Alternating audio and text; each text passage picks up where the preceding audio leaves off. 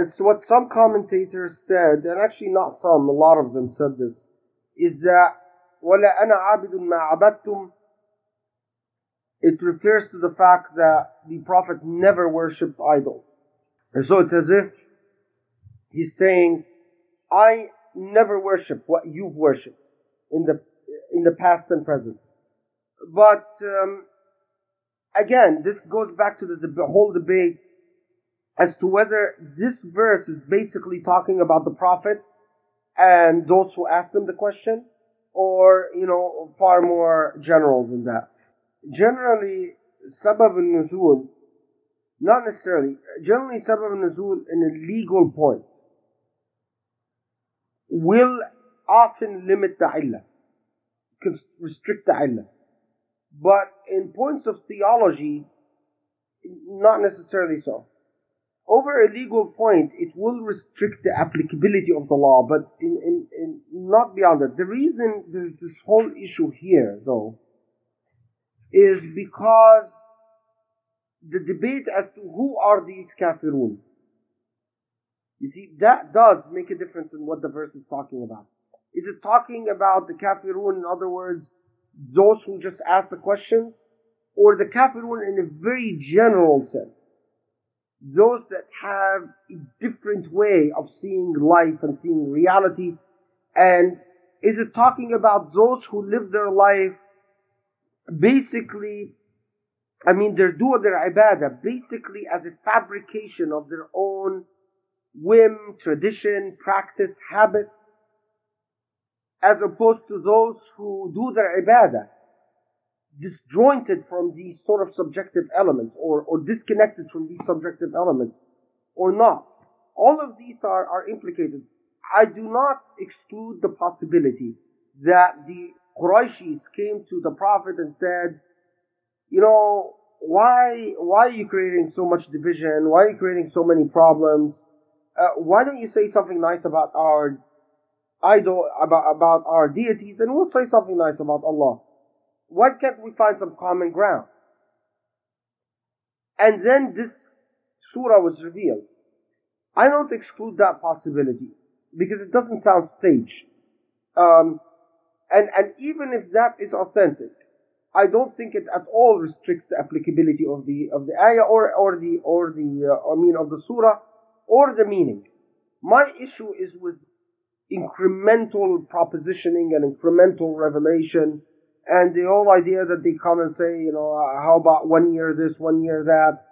It just very much feels like these stories of the satanic verses, the Gharaniq reports, in which, and it's a genre, it's a type, it's a style, and when you read enough of them, you get a feel for them, in which the Prophet is sort of presented as this sort of lost, tormented soul who is longing for some form of acceptance by his people and so on.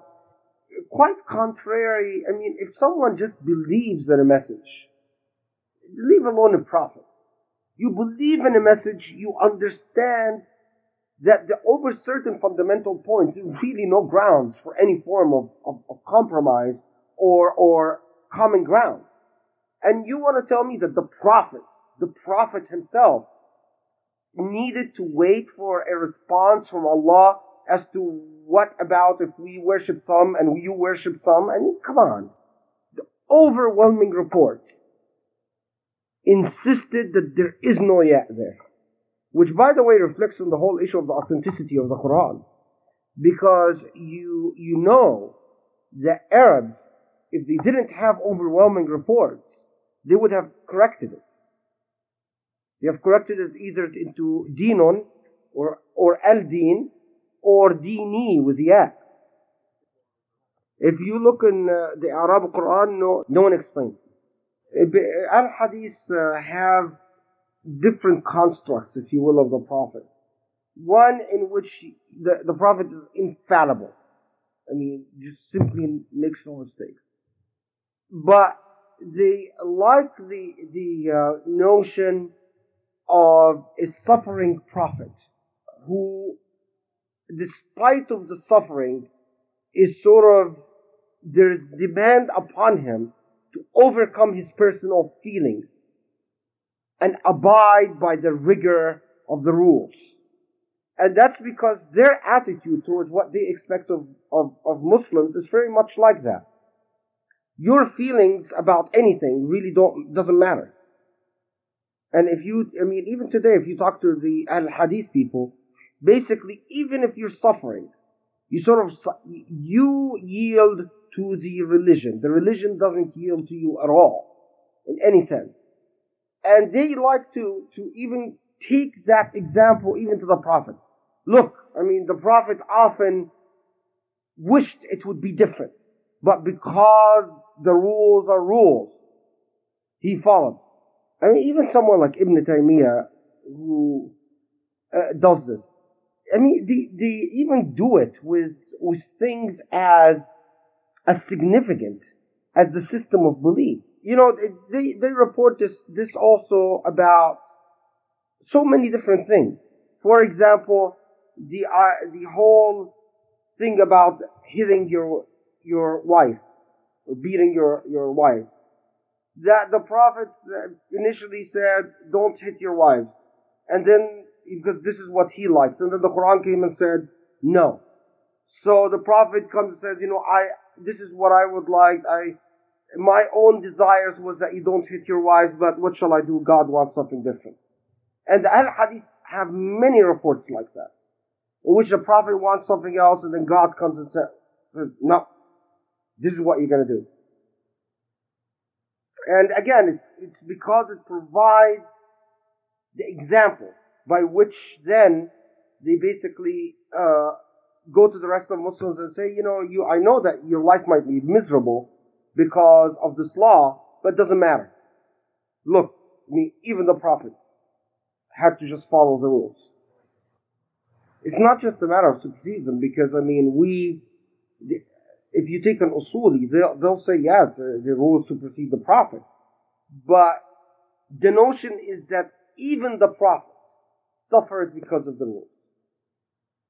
The usulis, if you take the usulis or you take the Sufis, if the rules are causing suffering, they would say, either you do not understand the rule and you need a new realm of consciousness.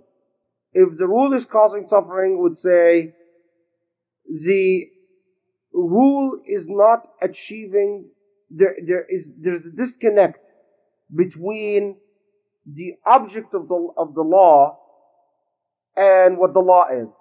And consequently, a new law is required. The Ahl al-Hadith would say, if the rule is causing suffering, if the law is causing suffering, then that's because you're not a good Muslim. So you have to abide. This comes up, there's so many examples that come up. Eating with the right hand and left hand. Let's say you are left-handed. And this used to be debated. And you say, I'm left-handed, I write with my left hand. Right? The Sufis would say, this is the last thing you should think about. That's the attitude of the Sufis. First, purify your soul, perfect your prayer, and so on and so forth. And then, if Allah wills, Allah might give you the gift of the right hand, if you consider it a gift. The Usulis would come and say, the law of using the right hand doesn't apply to you. The important thing is that you clean yourself when you go to the bathroom with one hand and use in eating and writing a different hand. That's the point. So if you use your right hand to eat and write, then clean yourself with the left hand. If you use your left hand to eat and write, then use the right hand to clean yourself. The Ahl al-Hadith would come and say, no. Teach yourself to write with the right hand and teach yourself to eat with the right hand. And so in Saudi Arabia and Kuwait and so on, this is a big issue, because you have kids that are left-handed. And then the Ministry of Education said you must force them to use the right hand. They have to be compelled to use the right hand. That's a typical Ahl Hadith example. Same, for example, about eating honey.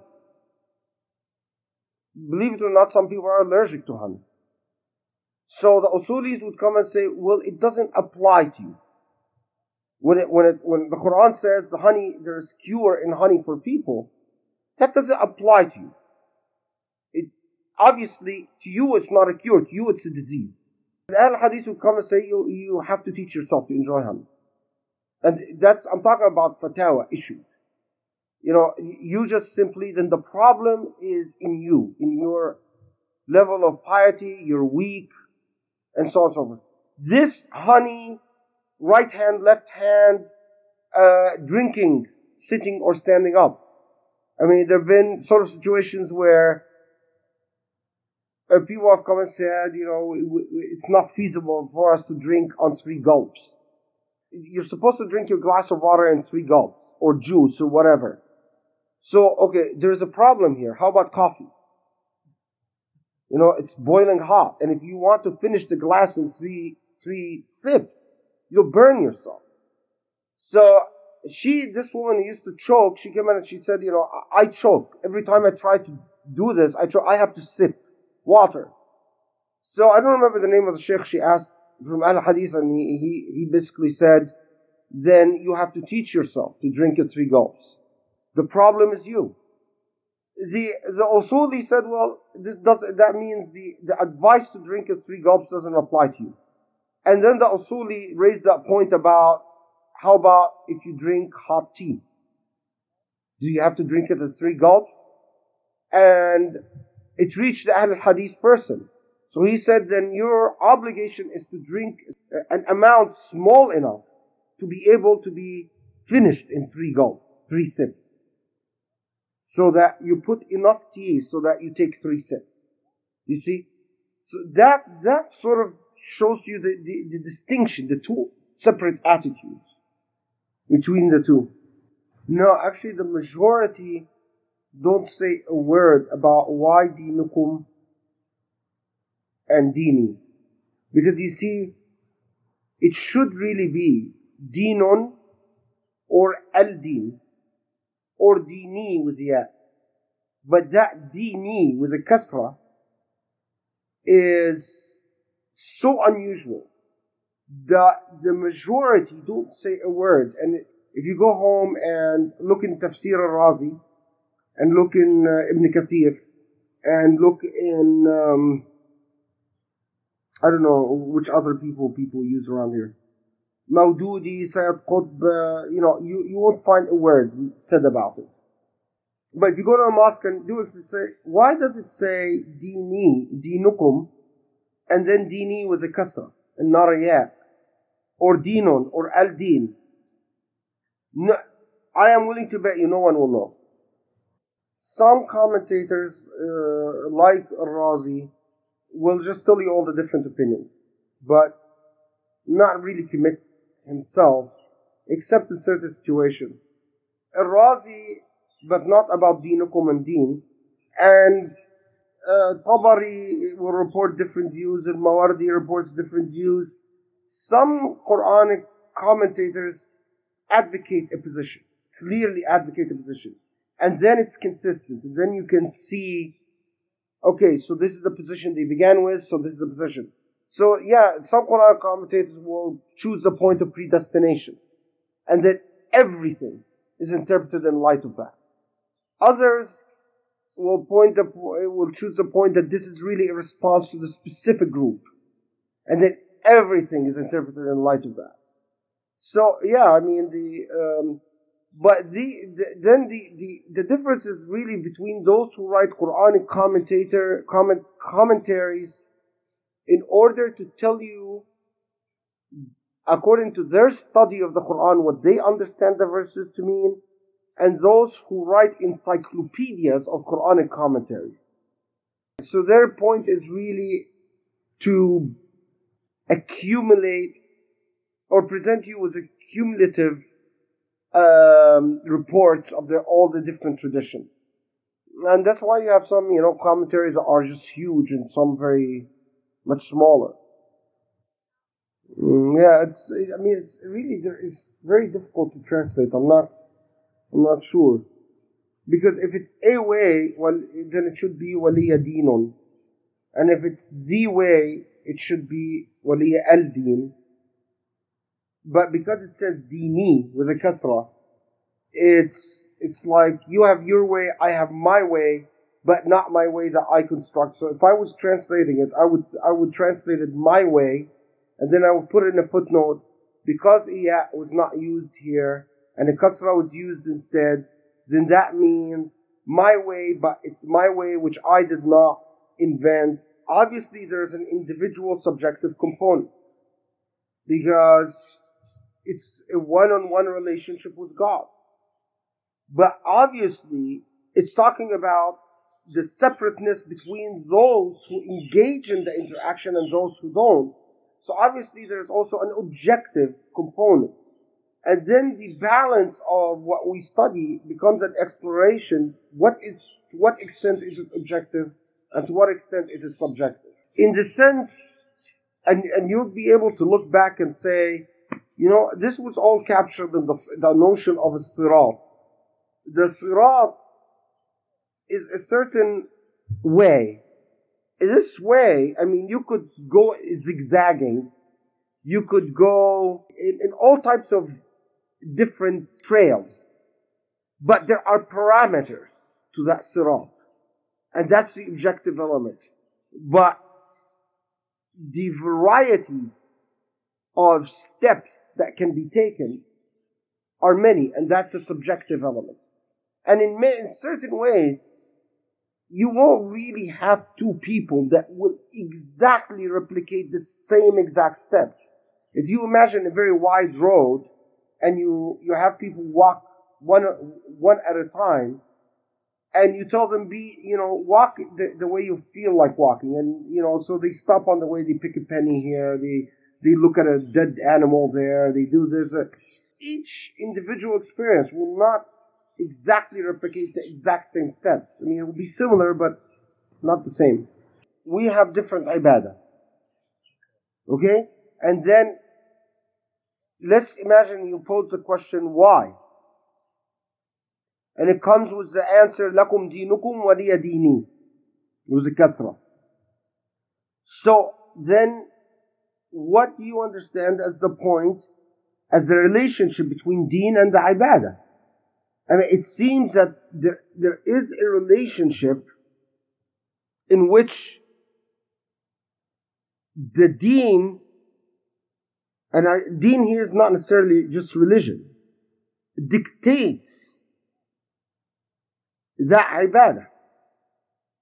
But because of the kasra element, it seems it's not dictated simply by in a legal sense. So it is not formal worship. It's not just simply the act of salah, let's say. Because there is a personal, subjective element. But not the ya. Not the ya. So again, it's my way. But it's very strange, my way, because it is non-possessive. Imagine if in English we can use the my without a possessive. It'd be pretty strange. It is distinct, but although it's mine, so that's subjective, I don't construct. So, and that's the objective element. It seems the very word seems to imply subjective and objective at the same time. That's what's fascinating about it. While dinukum was entirely subjective. And we're not talking about just subjective, because subjective, objective, because you could have your dinukum, but it be very objective. Right? If I wake up every morning and I kill a cat, that's not necessarily subjective. It's objective. Why do I do it? Because I was taught by my father that this brings good luck. That's not necessarily subjective. It's objective. But it's fabricated. It's invented. It has no base. Or at least that's what the Qur'an is saying. That it is yours in a very mundane sense. It's like you invented it. It's as if saying, well, Yours in the sense that it's your invention, your fabrication. While mine in the sense that I didn't invent, I didn't fabricate. Yeah, actually, several have made that point that dinukum, it's what you engage in the absence of consciousness. In other words, you just do it. You don't have a system of thought about it. While mine is something that is adopted through consciousness. I mean, all of that it's connoted, implied. In the contrast between dinukum and dini with a kasra.